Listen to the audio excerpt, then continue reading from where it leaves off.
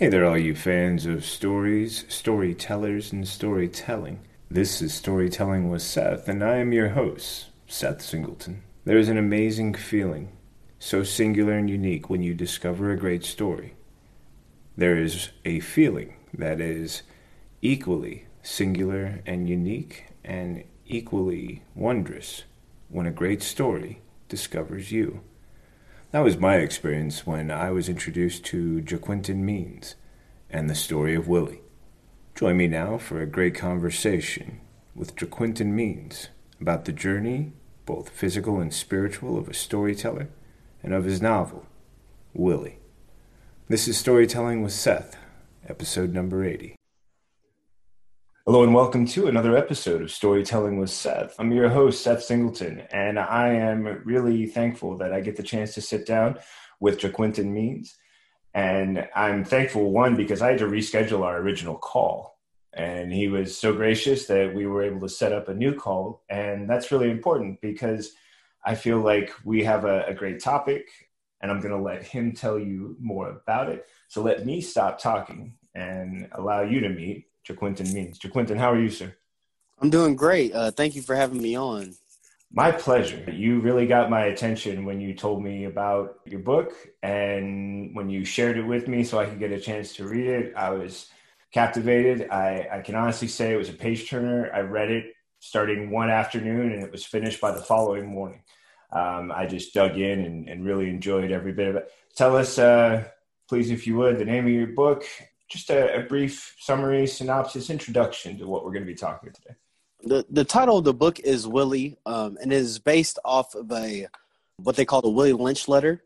There's actually a book published called The Willie Lynch Letter, A Making of a Slave. And that document is very controversial. People don't believe that it's real. Some have said that a college professor actually had wrote that document and released it in the 80s, but once the 90s kicked off and the internet got booming, then it kind of went viral.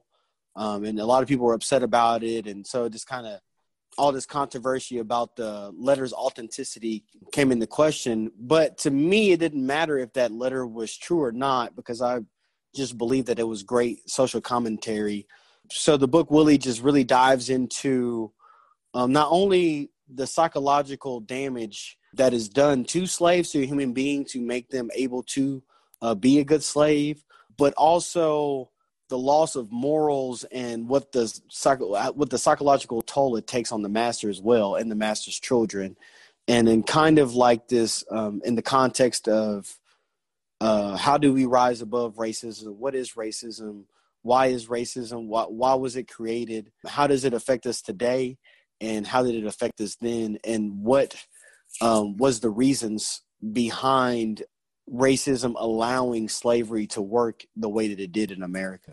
That's not an easy letter, subject, content to unpack. There's a lot of threads going on there and a lot of connections that they seem to, bind all of it together so completely. How did you come across this letter? What was your first introduction to the Willie Lynch letter and its impact, and then sort of like from that moment to what became the concept for the book? Where did you first discover the letter, and what can you tell us about that first interaction or what it meant when you discovered it? So I had actually had heard about it my whole life, because it's pretty big in Black culture, but I had never read it myself. So the original title of Willie was going to be Run Boy Run, and it was going to be about two brothers, a house slave and a field slave, coming together and just kind of running slavery, run away from slavery, and kind of the story of like just life on the run for slaves. And then along my research of studying slave history, I came across the Willie Lynch letter again, and then being old enough to understand what it was saying and studying enough and having enough, knowledge outside of the letter to give me more context, that inspired me to not only change the name of the story, but to go into a lot more depth of what it meant to be locked under mind control and how to fight against mind control. And when I first read it, I was like I don't think anyone can read that letter and not be emotional, regardless of what side of the fence you're on. I think it's very hard to read it and not be emotional, regardless if it's real or not. Because, like I said, I think it's just really good social commentary. But I was just, it made perfect sense. And then when I looked out at the world around me, and I looked at how, the old treats the young, I look at human nature, and at times we are so separated from our normal human nature, just by how we treat each other and, treat each other with decency and respect. Then it was like, oh, well, maybe this is not something that was just used against black slaves. Maybe this is something that was used against all of us as a whole. Society, American society as a whole, that this can work in a, multiplicity of different ways. And that is kind of why Willie took the shape that it did. I was exposed to an excerpt of the Willie Lynch letter, and that was back when I was in college, which now seems like a lifetime ago. And I remember being just in the excerpt moved by the fact that it was a history teacher who wanted us to get a context for history. They wanted us to get a sense. And what I also felt was really powerful about reading that was that I agree with you that it seemed to be not just, it was clear that there was racism evident in the document, but the document also seemed to be a ruling class document, an idea that would have been important for, if you go back to the fiefdom days or fiefdom days in Europe, where there was lords and manors, the idea of you are in charge. How do you keep other people submissive to you? This is how you put down all hope. And this is how you eliminate these ideas from even being part of their daily life, if you can break them down to a certain point. And I remember being shocked by this idea because it seemed like so much of what was also, growing up in my high school years were in the 90s when bands like Rage Against the Machine were challenging you to read more, be more aware of, corporate complicity and, a silent group that's ruling, and a lot of different ideas like that. And this seemed to just like match with it perfectly, where I thought to myself, okay, we've got a document that can be used in so many different ways. I love that you brought up the idea of the multiplicity of it. So then taking, that introduction to it, and also out of curiosity, because I had never been exposed to it until college, what was the, sort of like understanding you had before you read it? Because you said it's something that's known and I guess maybe discussed as well in Black culture, that it's right. It's not something that's unknown. So can you give us a context for how it's known or how you knew of it before actually reading the letter? I had always thought of it in regards to being specifically geared towards Black people. Light skin versus dark skin was a big one that we see. And even in times when I was in high school, I remember we had the light skin, dark skin like wars. You know what I'm saying? Like it's just like it might just been like a social media tongue in cheek type of thing. But it kind of showed you like this idea of colorism too. So I had always thought of Willie as being a document for colorism, not so much as psychological warfare to the extent that I understand it today. Does that make sense? Well, it does actually. I'm so thankful for the people that I've been lucky enough to meet. And when someone has a great message, so I have a friend named Dr. Sarah Webb. She has a website called Colorism Healing. And I don't know if you've heard of it, but I would encourage you to take a peek, because her whole purpose is to address and analyze what colorism is, where it comes from, how it is still able to be in practice today. And she is a very vibrant voice. When her message on social media, she has no problem taking on anyone who challenges what she's talking about, bringing up the ideas of the systemic process of colorism. So I love that you brought that idea, because it reminds me so much of what I've read from her. I've had her on a few occasions, and her understanding and her ability to analyze something that her whole process starts out that she remembers being a kid, and she remembers seeing another girl and saying out loud, wow, she dark. And then it just Mm-hmm. sort of registered in her head, like, what does that mean? Like, Right. why did I, identify her in that way? And through a lot of self-discovery, she's been exploring this. Man, it's what she's unearthed is extremely powerful. And I feel it's so important because I think it ties into a lot of what the Willie Lynch letter also touches on as well, and also how you're, able to point to a moment when you could recognize it, in high school when there was like, sure, social media tongue in cheek, but there was also like an atmosphere of it, I'm guessing, that would be existing, just in the physical day to day, I this, that. mean, I'm very light skinned myself. I'm very very light skinned, and I got picked on all throughout childhood for being so light skinned. So I used to tell people like I was always too light to be black and too black to be white. So and so when I got older and I saw that, the thing on like the thing going around on social media, and then hearing about the Will Lynch letter, then I started putting two and two together. And it's like, oh, this is a psychological war to make us point out our differences, even though we're the same people. Like kind of a divide and conquer sort of thing.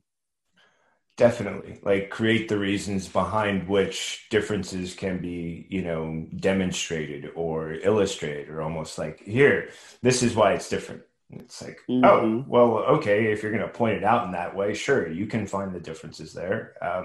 But, it almost, it feels like clearly there's a reason behind it. It's like, well, you're not just pointing this out because you think it's something that's interesting or something you want me to know.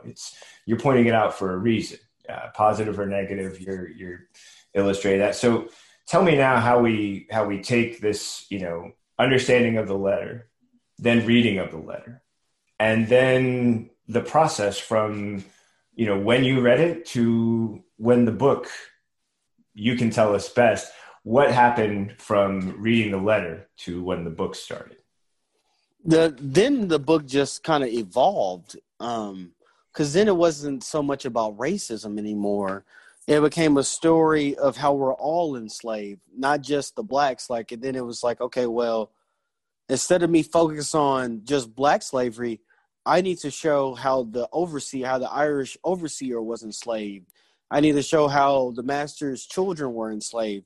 I need to show how the master himself was enslaved.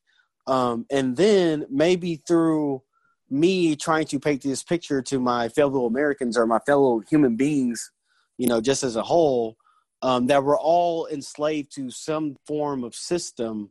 Now that we're aware that we're slaves of these systems, we might be playing different roles, in the machine. But if we can understand that, be aware of it, and now we leave that old paradigm behind and leave the whole idea of control and manipulation behind, then maybe we can create a more beautiful future together.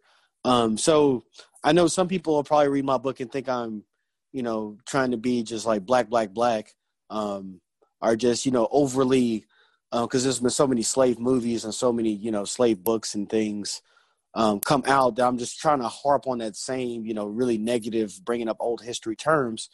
But to me, I believe as an American that we need to understand where we come from and why we react to each other the way that we do, especially in regards to racism, so we can overcome it. So it's like we can't end racism, systemic racism as we see it today, if we don't understand how it was used against all of us, poor white people in general, poor immigrants in general. Like it was used against all of us in some way, form, or fashion to separate us, to keep us away from each other. Therefore, we couldn't come together and create the beautiful, future that we imagined for us all. So that's why I kind of took that type of shape for me, because I just kind of saw it as, like you said before, it's like they used the same thing in feudalism. I just saw it as a tool that was used to take advantage of everyone. And even like, as you know, from the Will Lynch letter, like there's a hierarchy, like this goes through the realm of hierarchy and different things that keeps that machine going. So it just, my message in the book, every moment when I was writing, every situation, every scene, I'm in my mind, I'm just, how do I show how everyone that's taking part is the bad guy and how we're all kind of slaves to circumstance. Well, I really felt like the element of control was being demonstrated in the book. And I love the fact that you brought up the Irish character, who there was a time when the Irish were viewed unfavorably for being immigrants coming to the United States. And how, even in this process, you can demonstrate that because of what he needs, which is a job and a livelihood, he's willing to subject himself to whatever the terms of the man who, Mr. Moore, who owns the plantation, who runs the plantation, who is sort of a newer face in the community, but it, has that sort of sense of, it's not just entitlement, but that sense of position of authority, and how he's able to use that to then subjugate not only the Irish character, but the slaves, and put in this system that oppresses all of them. It has varying degrees, but the idea is I'm in charge, and this system allows me to control all of you. I control each of you different way, but by creating divisions and then using that as an implement for control, I'm the guy in charge. And all the way down, everyone feels that effect. Mm-hmm. Even his own daughter. Exactly. Another great example. It's not something that just goes to the people who quote unquote work for him or are ruled by him, but it also goes to the family who are also under his rule. His daughter, who is not just encouraged, but told, this is what you will be. This is how you will act. This is what you will do. You will live according to these terms. And so your systems of control, I thought it was really well organized and displayed all the way through. And I think it's really important to keep in mind that you were working at that process of showing, like, look, this is an idea that, yes, we're talking about racism, but we're also talking about control. We're also talking about how, a system of oppression is put in place and who it affects. And I think that ties really well back to what you were saying earlier about history. We're doomed to repeat it if we're not willing to learn from it, if we're not willing to study it, if we're not willing to understand it. We're doomed to repeat cycles and avoid this beauty that you've described that is possible, but only if we're willing to recognize what a system of control is, how it's used, and where it still exists today, because I think that's also extremely important. I was really moved by this novel. I was wondering, since we've already talked about the fact that you've got an Irish character who can, demonstrate the system of control, this would be a great chance for us to move into the characters, because you started the book, you're doing research, you discover the Willie Lynch letter. Now you're developing the book after that. Tell me about the characters and how they were part of that, process of taking the letter, what you were learning from that and other research, and then using it for this different direction the book was now taking. So what was cool was a lot of the characters are based off of real people. And so I've changed the names to protect those people, because I just don't, obviously I didn't live back in 1800, so I don't know how these people actually were. But it's based off of a man named Elijah Worthington, and his son, who the character John is based off of, was James W. Mason, who was college educated abroad, also studied at Oberlin College, was a two-time senator, was a sheriff, fought the Supreme Court over land laws when the carpetbaggers came in to take over the plantation. So to me, like, developing these characters, it wasn't too hard, because I had all these real people to kind of build from. Even the Irish overseer character, in my own history, my family came from an Irish overseer falling in love with a slave and running away to Arkansas. So my last name is Means, but the original name was McMeans. It was changed so they could be more American. So I was really blessed in regard to Arkansas. Just has so much rich culture and history, and then mixed with my own background. And I was also a minister too. So, another character, Thomas, and parts of John too as well, as you know, since you've read the book. That came from my ministry background. One of the characters is very religious, but, when the cookie crumbles, when the pressure's on, even though her circumstances are horrible, he still does not do what he knows is the right thing, and it torments him. But yet he still claims to worship a God. And, if you notice, that's kind of a theme in the early part of the book is like, oh, all these people claiming God, but are they really serving God? And then you have another character, John, who is troubled by his belief in God at times, and sees how religion is kind of like this double-edged sword, which I noticed when I was a minister myself. It could be used for good. And if you know anything about Christian history, it can be used for horrible, atrocious evil as well. So it's like, how do you take all of these different themes? And these themes were going on throughout slave history with the great revivals in the Methodist Church and, them teaching slaves Christianity so they would be more docile and believe that they weren't supposed to be free, that they were supposed to obey their masters and their reward was going to come in heaven, and that they would even go to hell if they were bad slaves. And so it was just like so many different it was a mix of just life experience, the beauty of, knowing Arkansas history and the beauty of, my own life experiences and my own family history. Okay, so this is one of those moments where I got to say you're making my job too easy.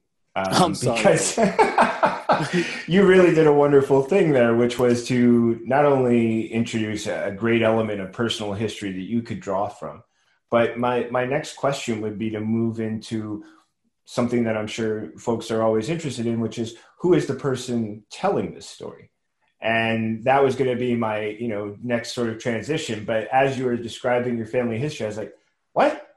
And he was a minister? This is just too easy. Like, come on, of course I'm going to move into your personal history, because I think so much of that would be like really valuable for people to know your personal journey. Like, who is JaQuinton Means? And you've already highlighted now this great example from your family history. And I love that you were able to draw on the wealth of history that exists in Arkansas. I think it would be really a fun thing now for folks to sort of know, like, what can you give us your biography? Tell us a little bit about, your path to ministry and any of those other things we can kind of know about you, because I feel like so many of that has layers that work so wonderfully into the book as you've described it, and maybe other layers that we haven't heard about yet. Born and raised in Arkansas, still live here. Still live in Arkansas.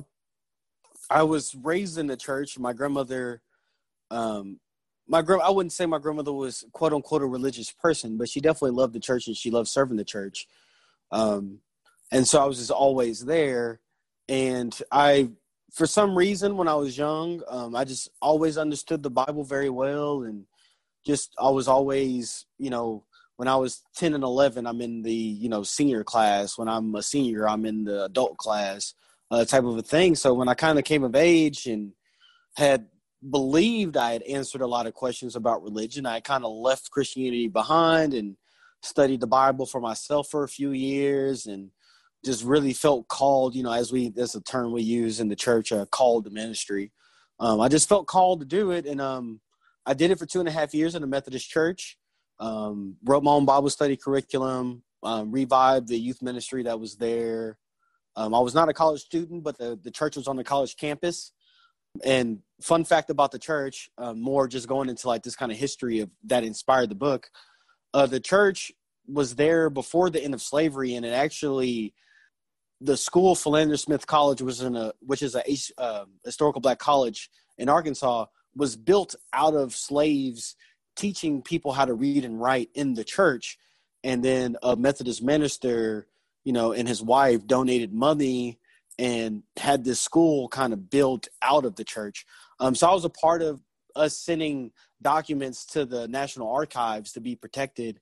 So that was, beautiful for me because, just another example of like me being exposed to this rich Arkansas history. And so I did that for 2.5 years and I loved doing it. But I'm not a religious person. As I've kind of stated, I'm a very spiritual person, but I'm not a religious person. And I believe just like that, my beliefs were starting to clash with the church. And it was the most natural thing that ever came to me was serving in the church, writing sermons, preaching, teaching. It just all came very natural to me. So once I left, I'm like, how can I still share my love for all these things and encourage people and move them in an emotional way to kind of incite change in my own world. And that's when I was like, oh, well, all these great authors. I was already kind of a writer, but I had not written a novel or anything. At that point, I was only writing like prose and poetry. I hadn't really fully thought about, storytelling in that way yet. I had aspirations of doing it, but hadn't done it. And I was like, okay, well, why don't you take all these things and put them in a way that not only allows you to share your love for history, share your love for, religious context and spiritual things, but also gives us a message of hope, a message that we can come together as human beings, in quote unquote Christ's love and make a difference in this world and create the world that we want. And that's my background leading up to now.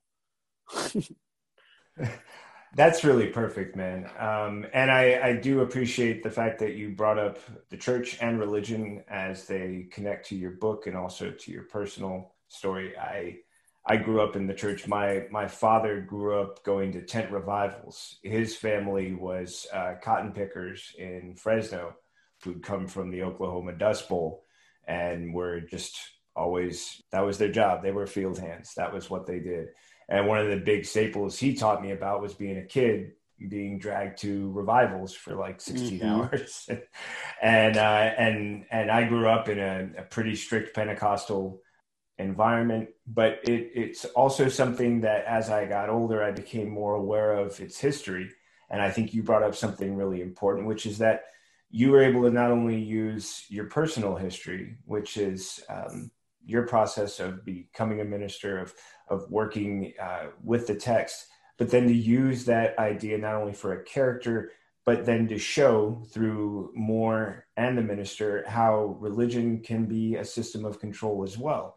It's got a message that can be tailored. And by using specific verses, you were able to demonstrate that this was not only something that occurs in the book, but it's based on history. And then you've got this great history with the church that you were actually in. That's all stuff that I soak up immediately. And I'm pretty sure anybody listening who's a fan of stories like that can understand the relevance now of your personal history, the history that you were able to uncover, and how it informs the book. Now, folks, I'm going to be honest, I've read the book, so I understand a little bit more. When you read the book, these connections are going to be stronger for you too. But I think it's really important also your process, because as you came through, you actually took on the responsibilities of a minister and became that involved before eventually stepping away. And then using that understanding to then craft this novel. Yeah, I mean, because I was reading Harriet Beecher Stowe's Uncle Tom's Cabin, Diary of a Slave Girl. I actually read that Frederick Douglass autobiography. I was watching all types of slave movies. And I was thinking to myself, this has been done before. And the more I paid attention to those, I felt like no one, at least I feel like most writers feel like this, like no one has quite shed light on it as everyone being enslaved. Yes, we see the moral dilemmas in these stories of white people with morals that want to help blacks, and they do help blacks. Or we hear about the slave rebellions and them building up enough courage to set themselves free. We hear about the runaways, but we don't hear about how white people and the black people were both enslaved psychologically. Like, yes, one wore whips and chains and was picking cotton, but the other one was poor.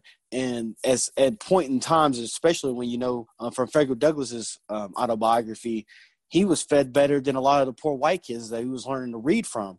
And so it's like, not only did the system help to enslave blacks, which is very external, very easy for us to notice, we're not looking at how it also put white people in a form of slavery, because there's not all the jobs that the slaves are working are the jobs that the white men should be working in and getting paid, a good wage for. The African slave shouldn't even be here. It should be the white people here working the fields for, a boss. Like, it shouldn't be all this manipulation. And then the whole pitting against blacks and whites, and how do you reconcile that? How do you bridge that gap between you're the one with the whip on my back and the white man being like, well, yeah, I have this whip and I'm whipping you, but I don't know the master. I don't know where my next meal. If I don't whip you, I can't eat. I don't feel like any story has really gone into that narrative. Like a lot of times when we read these books, everyone's either victimized or they're the villain. We never take, as I like to say, the skirt off of it or the magnifying glass and look in between the lines and to see what's really going on, not only on a black and white scale, but an economic scale and a psychological scale. And I believe, to me, whereas a lot of other slave stories could at times be divisive, and at times make people feel guilty and hopeless, that this story instead gives you that idea of what can I do different now? Yes, this happened in the past, and yes, I can see things from this past that affect me now. So what can I do about it today? And I try to incorporate, like I said before, like just that idea of hope, that it's not, slavery is not something that's past tense, that's gone and is over with. We're still dealing with the effects. So let's take learning from this story, look at our world today, be honest with ourselves, be honest with each other, bridge that gap, and then start seeing how we can work through some of this pain and get honest with each other so we don't have to be at each other's throats all the time. So I don't have to be afraid of a white person because he's white, and a white person doesn't have to be afraid of me because I'm black. And I just feel like that was like so important, that needed to be said, that I haven't felt like had been expelled upon enough in those movies and books. Well, I think the system of oppression, the concept of control that you're talking about, is something that I felt was really clear in your book. Mm-hmm. And it was something that I felt was really valuable because it created this sense throughout the entire story, once that was addressed, of everyone working sort of against their own desires because there's something else that's saying you're going to do what you're told, whether you want to or not. And it trickles down all the way. And yet you also give that sense of hope, because after there's been this establishment of how things are and what that history has been up to a certain point, we finally get a moment of change. And you talked about how once you got over that period where you had to really dig into the deep parts, the dark parts, the hard parts, you were able to then come out on the other side of it and start talking about a different direction. Can I ask, what were the hard parts in writing this book? You've now had the chance to take what you've been loving to do, which is to write, put it into a project that you're passionate about. You've now researched, but that doesn't mean that writing it is going to necessarily be easy. Getting all the pieces together for a recipe, that's one thing. But when you're combining them to certain things and temperatures, to make it work right, it takes a lot of work. Right.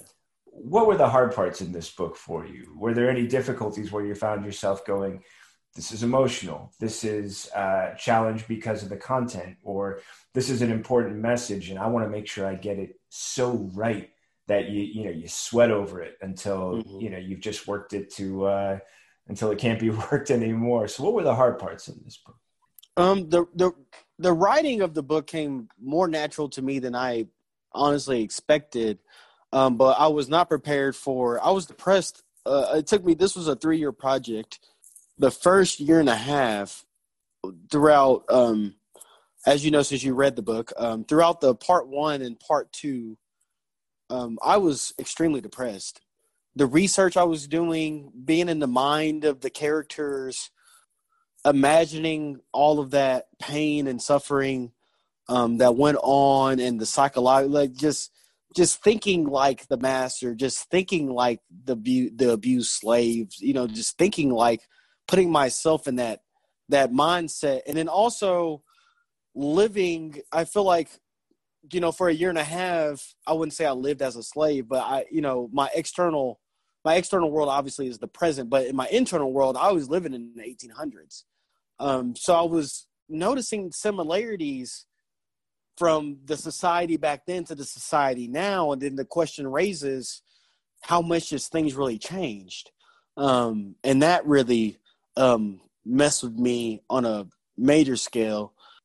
And of course, I live in the deep South. So I think anyone, in America that understands anything about the deep South understands exactly, where I'm coming from when I say these things. So that was it was really hard on me. I was very emotionally distressed. And I remember it was a time period, thank God for my wife and my family and friends, where I was just like depressed and trying to figure out why was I so depressed. And my friends that had read the, certain parts, because, you bounce ideas off people. They're like, well, Jay, if you pay attention to what the hell you write, I mean, I'm sorry. If you pay attention to what you're writing, you would understand why you're depressed. And the more and more I got to dealing with it, I was like, yes. And I remember when I finally got over the hump of like the last very dark thing, I just had this immediate feeling of relief. And I was just like, oh, it's like a big exhale. And I could just feel all that weight just kind of wash away. Would I do it again? Of course. I mean, I'm absolutely going to write another part. So I'm going to do it again. I think it's rewarding work. I'm in the end, and I definitely believe it's necessary. I'm just grateful that now I'm more prepared for it. So I see it coming. But yeah, it just took a deep emotional tax on me, like I said, for a full year and a half. I can only imagine. Was there something that you found once you realized how it was affecting you that could give you like some catharsis, some way that you could take what was going on and then turn around and know that there was something that was restorative or uplifting or something that you could do in response to that? Because it's almost like you're creating a burden that you're carrying with you, the weight of this knowledge and the weight of the emotion. I mean, you're familiar with Christian imagery as well. So, there's Mm-hmm. always that idea, if you're carrying around all of your sins in a bag on your back, how heavy it can be. Well, there's the things we choose to carry with us, right? And Right. through this research, you're picking up so many different elements, so many different experiences that are emotionally like a burden. Was there any way you could find some release from that once you could recognize where it was coming from? Or was it just something you had to work through until, like you said, you got over that hill? I kept reminding myself that this story is also a story of redemption. And so I kept having that in the back of my mind, like, yeah, it's hard for you to write this now, but remember that you're also writing a story of redemption, but also remember why you are writing this book. You're not writing this book for people to get stuck in the evils of history. You're writing this book so we can be inspired to create a better future. And so me having that in the back of my mind, and once those hard parts were done, then it was more like, oh, okay, you know where you're doing this. It is hard, it is rough, but maybe this is what is necessary to get enough people, regardless of how people feel about it, feel about the story, if they like it, if they think it's completely horrible, if they think it's the best thing they read, they think it's the worst thing they read. I knew that they would feel something because I'm feeling something as I'm writing it. Regardless if it's for good or for evil, they're feeling something. I mean, I know my intention is for us to come together, not to separate us. So that really kind of got me over that hump. Man, that's really encouraging to hear, just because it was that sort of reminder, the reason why you're doing something. Sometimes, I mean, writing itself can be hard work, and knowing that the reason you're doing it is so you can complete the book, so you can finish telling the story. But knowing the importance behind why you're going through this. I'm also curious too. It reminds me, for a time period, I taught through a Upward Bound program. Are you familiar with Upward Bound? Yeah, I used to play Um, basketball for Upward Bound. Oh wow! Hey, I was involved with in Oakland, California. There's a Mills College, and they had an Upward Bound program, and I was one of the English instructors there. And one of the books that I was encouraged to sort of teach early on was the Frederick Douglass, The Narrative Life Mm-hmm. of a Slave. I was curious also just how you felt about writing the book. And you mentioned that there have been there is a category of books that have been written that are autobiographical, that are historically based, that are research that cover that period. You were adding to that. Was there something you knew specifically that you were adding to through your book, or that you were maybe shedding light on or introducing, or that you were aware of when you were working on it? Just the knowledge of the fact, like there are books that have told stories from this period of time, but with my book, this is something specific I'm trying to tell, either something I haven't seen or something I think bears repeating, or something else about that. Tell us just a little bit, if you can sort of hint for people, what comes next. This idea that you've shown how hard it can be and the challenges and the history, but suddenly things change. And because of it, there's a new possibility. And we get to see some characters break away and create potentially a new life. Hmm. Well, the Civil War happens next, and there's a lot of dynamics with the Civil War, especially in Arkansas. Arkansas was kind of split 50-50 between the Union and the Confederacy, and there was a lot of black regiments. There was a lot of racism inside the Army and the Union. There was a lot of just poor people wanted to protect their land that didn't want to participate at all, being abused by both the Confederates and the Union.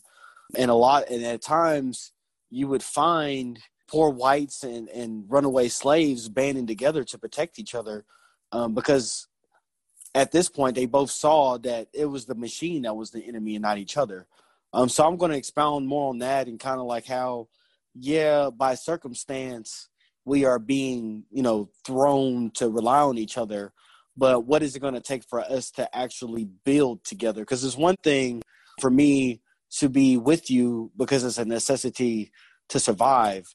There's another thing for me to actually see you as my equal and to begin to build with you and work with you.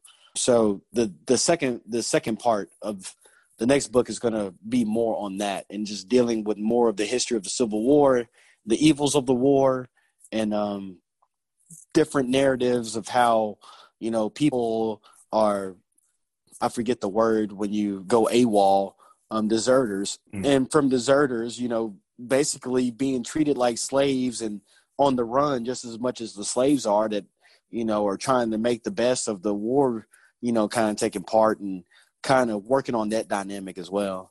I love that idea too. What do we do and what are we willing to do if we have to work with each other? And then what Right. changes when it becomes a choice, when you're actually choosing to do that and when you're doing it for a different motivation or a different need or a different reason. Right. And that brings up something great. There's a second book because you end this book on a cliffhanger. And as I was Yes. powering along, suddenly I went, oh, wait a minute. Like we were building to, and it's a good cliffhanger, folks. I'm not going to spoil it for anybody. I'm not here to ruin things. I am here to say it's a great cliffhanger. Was there a decision made on that? Were you at a point where you were like, I need to find a breaking point because this story is actually going to move into a whole second book and start to address a lot of those ideas you were just talking about? Or was there another process? Basically, how did you decide where to stop, choosing a cliffhanger, and the fact that this was just part one of your story? I had known before I had started writing, when I first started doing my research, I had knew that there was way too much story to tell, to put it all in one book. And me and my wife actually had a discussion. We debated for like weeks on if it should be multiple books, if it should be one book, two books. And I was like, well, I just feel like there's three different eras that happened throughout that period of slavery at its highest point, the Civil War, and the Reconstruction. And all of these people are still alive during this whole period of, 30 years, that are just completely shaped American culture as we know it today. And so I was like, well, I would be much better off if I just separated it up and so people can digest it better that way and digest it the way that I kind of digested it. And another thing, I was inspired by, I cannot remember the guy's name, but he wrote The Name of the Wind. And his books, I was really inspired by the way he wrote it. I was also inspired by C.S. Lewis and the Space Trilogy. And I just loved how he rolled into each one of his books. And that kind of gave me the inspiration to stop the book the way that I stopped it. Because it was a big one.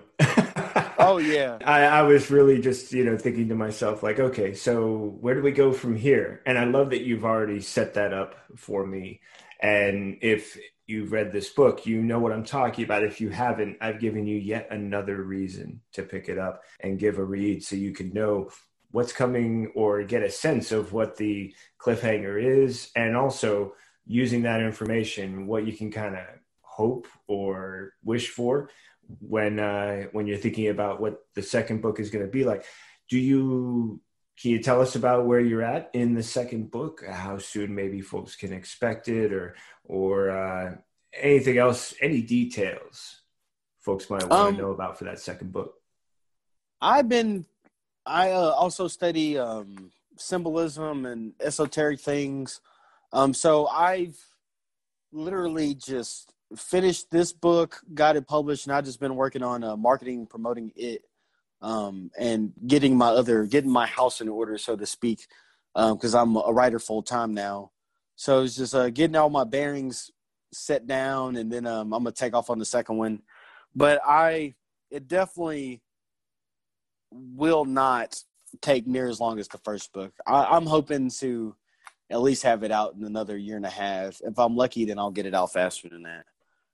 Oh, that's great. That's that's really good news, man. And that's got to be a great feeling, knowing what you've accomplished, what you're about to do, and that sensation of this is what it's going to be. This is how long it's going to take. I've got a plan. Like, I can already sort of see that. Curious too, then, for anyone who knows that they're going to have time to read it between now and then, where should they go to find it? Where is it currently available? What are the ways that they can track down the book, and maybe see, what else you're writing in between the first book and the next one?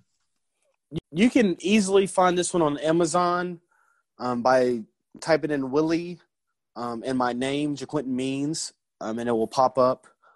You can also find it at my website, thewanderingalchemist.com. And you can find that book and my Willie and my first book on thewanderingalchemist.com. Thewanderingalchemist.com is also a blog with my esoteric studies. And there's also a free story that I've been writing that's free to anyone that goes to my website, called The Last Prince of Atlantis, that is more of historical fantasy, if that's even a genre. But that book's very interesting as well. That story is very interesting as well. You can find me on Facebook at JaQuinton Means. You can find me on Instagram at JQ_Means. You can find me on TikTok at The Wandering Alchemist. All those places. I'm always monitoring them all and looking for feedback from anyone. So, man, that's great. I love that folks now know where they can find more about you, where they can find access to the book so they can get it.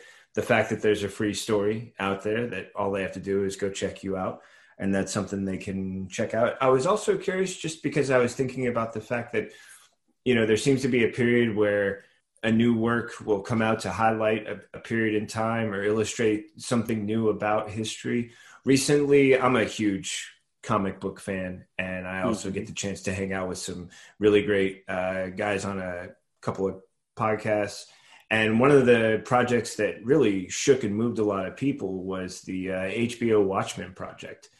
It had a lot of expectation from comic book fans, because it's dealing with something that's relatively sacred, which is Alan Moore wrote the Watchmen book in '86, and he claims that his whole purpose was to destroy the concept of superheroes through this book, and that it was supposed to be a closed circuit, beginning, middle, and nothing else. And since then, with DC owning the rights, they've done some projects, some well received, some not so. And then Watchmen series came out, and it wasn't until the first episode that I realized what a completely different direction Damon Lindelof was taking with this. And also how he was showing us that there's parts of history that sometimes they get glossed over, they get forgotten, they get removed from history books. But when we see them, retold, represented again, and we're reminded of these compelling moments in history. And I think you really did a great job early at the beginning of this, talking about how we need to understand how that history informs who we are now. That what we research, what we learn about, can show us things that are maybe not that different now. Just because I think it's a really great connection, and I'm curious to get your insight. Because I heard you say, oh yeah. What was your response to Watchmen? Have you seen it? What did you think on its take on Tulsa and its ability to show us so much through that narrative of one family's history. And I haven't got to watch The Watchmen yet, so I'm going to watch it now that we've brought it up. I'm a huge fan of the first Watchmen, and I just loved everything about it. I mean, there's nothing I don't think was not to love about it. And I remember the controversy about the HBO, but I never actually watched it myself. And I actually love that the main actress too. I'm a huge fan of hers, Regina King. yes. So yeah, I'm a huge fan of hers too. I just haven't taken the time to watch it yet, but I'm going to now, 100%. Well, you're busy writing. Well, that's true, there's a lot to be forgiven with that. But I was curious because it does bring up the Tulsa riots, and it was mind-blowing for me. The entire series was really phenomenal. I know a lot about the Tulsa. I did a lot of research on the Tulsa riots because I was researching the KKK, and I actually went to Tulsa and took my wife to the museum there, and because I had educated her on it and she had never known about it, so it was like kind of mind-blowing for her to go there and kind of see like all this history and what all happened there, because it's a story that's kind of, to me, been, just completely washed out of history until present day. Because I remember 3 years ago I was talking about nobody knew about it, but now I feel like it's a major theme of everything that's going on right now. It really is. It's something that I was lucky to have a history teacher when I was going through college. And actually, it was when I was putting myself through community college, just getting my basic stuff done.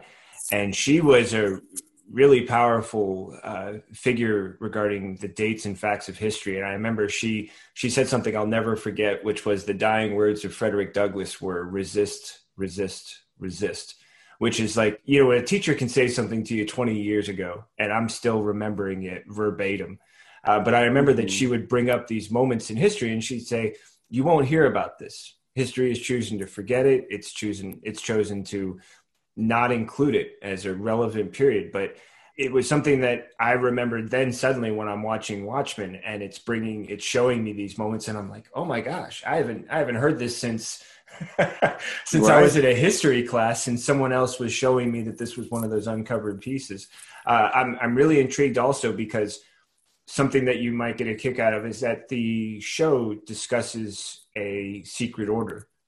And that's something that, you're going to love it. I'll only give you one hint, and the word is Cyclops, and you'll go from there and discover more when you get a chance to see it. But it also allows me to come back to something that you hint at. And I was lucky enough to know some people who really immerse themselves in the esoteric.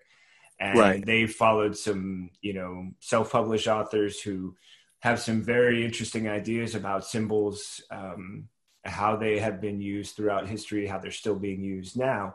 And there's a couple of moments with James Moore where I feel like he's connected to something that's part of an order, that's part of a secret society. It feels like it's, it's not so quickly turned as something like Illuminati or the Masons or other groups. And yet at the same time, it has all those elements that you would expect from a secret group. Any thoughts you'd like to share just a little bit about that element if it comes back later? That's going to be a theme constantly running in the background, 100%. Like I said, many of the characters are based off of real people, and that was the big theme that was happening here throughout that time, most definitely throughout that time. And even in the creation of America, I mean, America, most of the founding fathers were Freemason.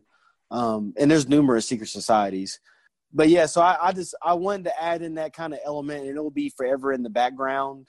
And I kind of teased it in there to where anyone that was truly paying attention would pick up on it. And, those that weren't paying attention would just be like, it's just another part of the story. But it was definitely intentional, and it will be as time goes on and as the story develops, it'll become more and more important, getting closer to the end. But it's definitely, I guess that was kind of like a foreshadowed theme, and you can kind of pick up on it in the beginning of part 3 of the book too. It's just start to realize how much power and how well connected these people are, and kind of understand that it's not just basic human nature being put against other basic humans is actually a method to the madness, so to speak. And so as much as we don't like the villain, or, I try not to make him so much of I try to show a human aspect of him, but as much as we don't like the owner of the plantation, James Moore, that gives him an element to let you know that even he even he is a slave to someone else and to something else, and is a part of something much bigger than any of them could ever imagine.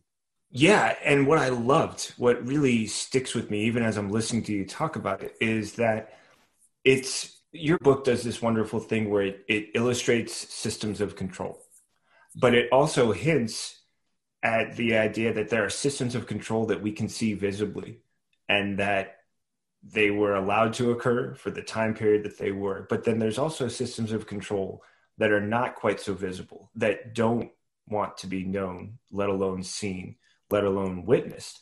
And those systems of control are like so many others. And it's a question of how visible and invisible they are to us, how close we were looking. When you dropped those moments in, my brain was just like 10 different clock wheels going in different directions. And I was just sort of listening like, okay, he's got my attention. I've been, I know the things that I'm looking for, and I'm well aware of the history you're talking about.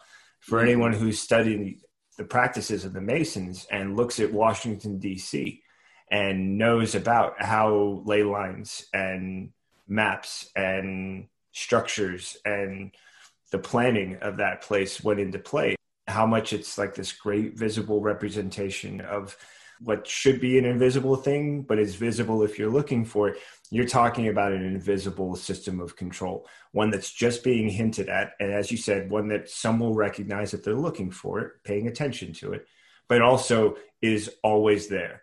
And because it's always there, what it's doing in the background, in the distance, while it's invisible, has an effect. And I love that you point out that for all of his towering presence for parts of the book, for so much of it, James Moore seems like he's the one in charge. And yet in those moments, you're made aware of the fact that he too is under somebody else's thumb. He is in a system, and in some way he is oppressed by it. He's controlled by it, and he's just another cog in the machine. He's part of what makes it work, but it's not as visible as what you're showing in the visible moments right now, but that it is a process that's always there, always working in the background. And I love that you brought that up, and how much that's something we can look forward to seeing in the upcoming books, and how much of it's part of the story you're telling as well, especially because of what we were just talking about with Watchmen. Man, when you see it, you got to send me a message, because I'd really like to hear your thoughts. I'm rewatching it a second time, and after reading your book, I'm going to be looking at it again with another fresh pair of eyes. So can't wait to hear your thoughts as well. You brought that up so tastefully. I really have to commend you for that, because you're the first person that I feel like that have actually has noticed it. Oh, wow. And sincerity. Like, yes.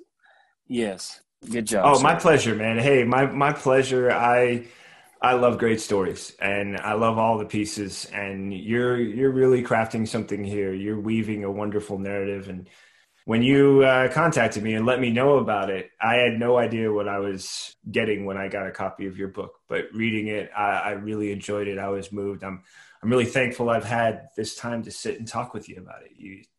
You've done a great work, sir. Thank you. I just appreciate you having me on.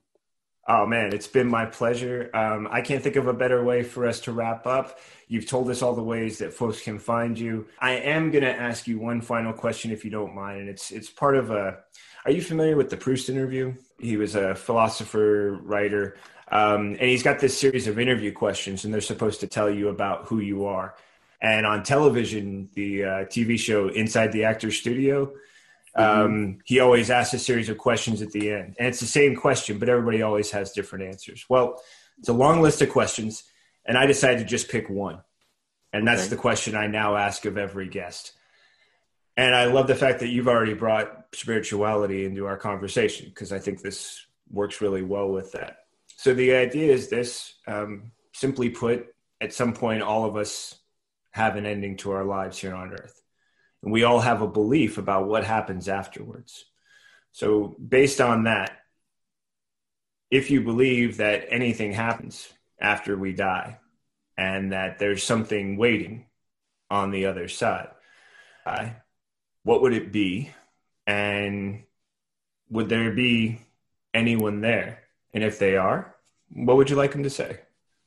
I guess first of all, I'd like to say over my years, I've realized it's just so important that we really cherish the life that we have and we do the best that we can while we're here, regardless if there is something after or not. That the way we treat each other now and the love that we give each other now is the most important thing, I think, in existence, including the world around us. And if there is something on the other side, I pray that all my heroes, all the people that have died to make this world a better place are standing there and they tell me welcome home. That's a great answer, man. I couldn't ask for anything more. And really, the best thing about the answer is it's yours. It's about what you know and what you perceive. And man, that's a perfect way for us to wrap up. Jaquintin, thank you so much for talking with me today about your book, about your experiences, and about so much more we can look forward to. I've been really blessed by this conversation, and I'm pretty sure that anybody else who's listening is going to feel the same way. Thank you. Thank you. Anytime.